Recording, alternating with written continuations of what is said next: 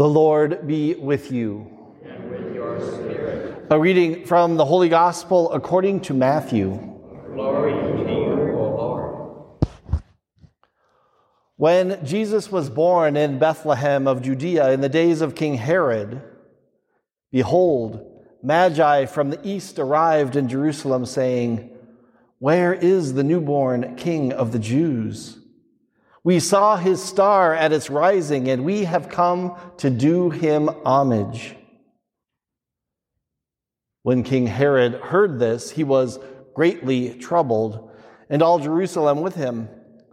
Assembling all the chief priests and the scribes of the people, he inquired of them where the Christ was to be born. They said to him, "In Bethlehem of Judea, for thus it has been written through the prophet, 'And you, Bethlehem, land of Judah, are by no means least among the rulers of Judah, since from you shall come a ruler who is to shepherd my people Israel.' Then Herod called the Magi secretly and ascertained from them the time of the star's appearance. He sent them to Bethlehem and said, 'Go and search diligently for the child. When you have found him, bring me word that I too may go and do him homage.' After their audience with the king, they set out. And behold, the star that they had seen at its rising preceded them until it came and stopped over the place where the child was. They were overjoyed at seeing the star. And on entering the house, they saw the child with Mary, his mother. They prostrated themselves and did him homage. Then they opened their treasures and offered him gifts of gold, frankincense, and myrrh. And having been warned in a dream not to return to Herod, they departed for their country by another way." The Gospel of the Lord. Praise to you, Lord Jesus Christ.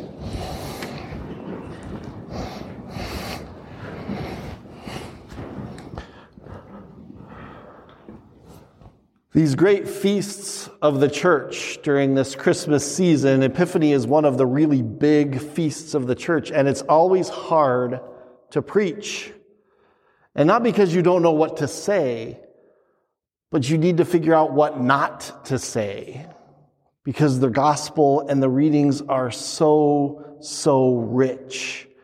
They're just soaked with the themes of the gospel, with the themes and the prophecies of Jesus. So I'm going to try to just focus down on two characters in today's gospel that show us two different ways, contrary ways, to responding to Jesus present in our midst. The first person I'd like to talk about is Herod. There's lots of Herods in the New Testament, in the Bible. This is Herod the Great. He's the one who built the temple that was in existence at the time of Jesus, and which is destroyed shortly after Jesus' death. But he was a bad guy. He was not a good Herod. He's called Herod the Great not because he was a good person, but because he did some great things publicly. But this Herod shows one way of responding to the coming of Jesus in our midst. And the gospel only tells us the very beginning of Herod's story. If you read the rest of chapter 2 of Mark, you see what Herod did. See, in the gospel today, we heard that the kings came, or the Magi came to Herod and let him know that there was a new king born of the Jews, which was who Herod wanted to be. He actually claimed the title and was given it by the emperor, King of the Jews. So Herod was very threatened by this new king that had been born and apparently had been foretold by prophecies. So Herod gets sneaky, and he calls the Magi aside secretly. Notice how it says that. And he asks them to go find this child for him so that he can come and worship. But as we read the rest of the story in Matthew's gospel, it's very clear Herod did not want to go and worship the child. What happens next is Herod, the Magi return, they don't come back and tell Herod where the child is. So he dispatches his soldiers to go and massacre all the children 2 years old and younger who were born in Bethlehem, thinking that he can destroy this king of the Jews, a rival for Herod's place in the kingdom. That's the slaughter of the innocents that we celebrated a while ago. Herod is not a good man, and he had no intention. And this points to one of the ways we can respond to the coming of God in our midst. And Herod is a dramatic example. We can respond by rejecting him. We can respond by clinging to our pride and rejecting the Lord. Because whenever God comes into our lives, we have to surrender. We have to admit to ourselves that we're not God, that we're just human beings trying to figure it all out as best we can. And Herod refused to do that. C.S. Lewis calls that pride, the root of all sin. When we take ourselves and put ourselves in the place of God. And as we see in the story of Herod, as it unfolds, that leads to massacre and destruction and violence. And we've seen that all too many times in our world, where the pride of a person or a people or us leads to destruction in our relationships, our friendships, even our world. Pride. It's very real. And I want to just tell you 3 signs that you might be bordering on pride. These are spiritual, practical things that maybe you can take away. There's 3 things that can kind of show you that maybe you're on the edge of pride. They're not bad things in and of themselves, but they can show that maybe you're standing on the edge, or maybe you've crossed over. And those 3 things are comparison, competition, and control. Those are good things. It's okay to compare. It helps you see where you fit in the world. And it's okay to compete, because that's how you get better, right? And it's okay to control. I hope when you're driving down the road, you have control of your vehicle. But when you find yourself starting to get angry or sad because of comparison, competition, and control, it's a sign that pride, like Herod's, can be starting to rear its head in your life.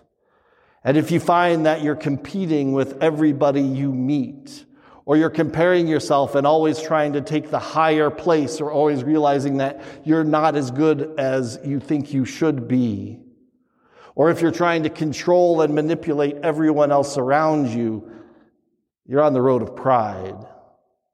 And you're following that road that led to that massacre of those children. It's not a good road to be on. And when you're on it, God is not in the center of your life anymore. You are.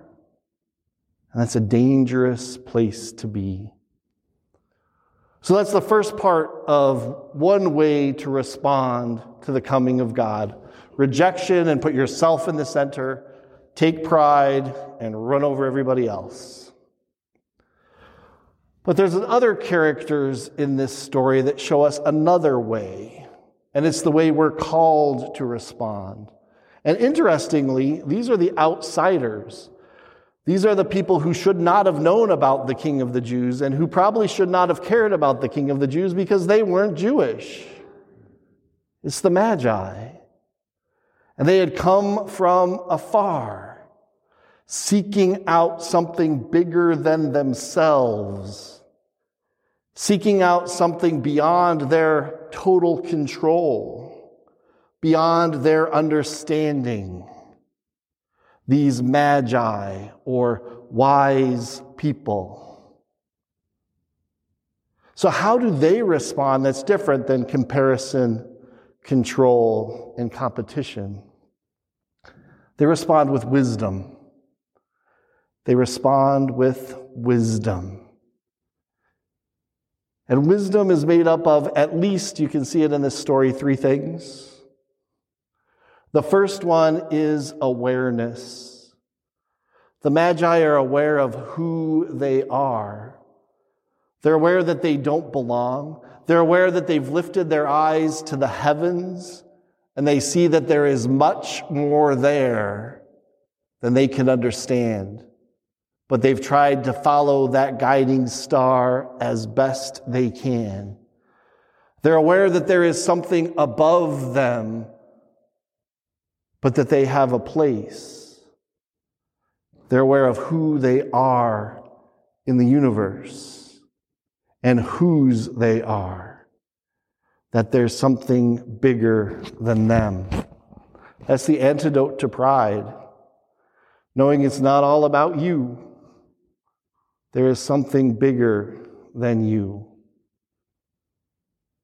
The other thing the Magi do, and I think this is really, really important, they're aware. That helps them to become wise. And then what do they do when they get to the crib? When they get to the creche? When they actually encounter the Lord? They bow. They bow. Or it says they prostrate themselves. They surrender themselves. They get over themselves. So they're aware. They bow. And then the last thing these wise magi do, that we're called to do, is they choose a different path. They choose a different path.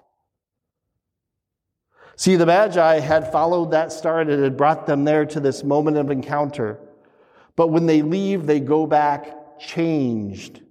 They go back living a different kind of life because they have encountered God. That's wisdom. When you don't just follow the crowds, follow the Twitter feed or whatever your algorithm that's controlling your life. They followed a different path. Those are the ABCs of wisdom. A, awareness. B, bowing. And C, choosing a different kind of life. And we're going to have that opportunity right here, right now, tonight. What you're doing right now, all of this whole lead up to the Eucharist, is all about becoming aware of who you are and whose you are. That's why we read these readings, to put us in the context. That's why Father Larry will lead us in that great prayer, so that we know who we are and whose we are. Become aware. And then when you come forward for communion, you will bow.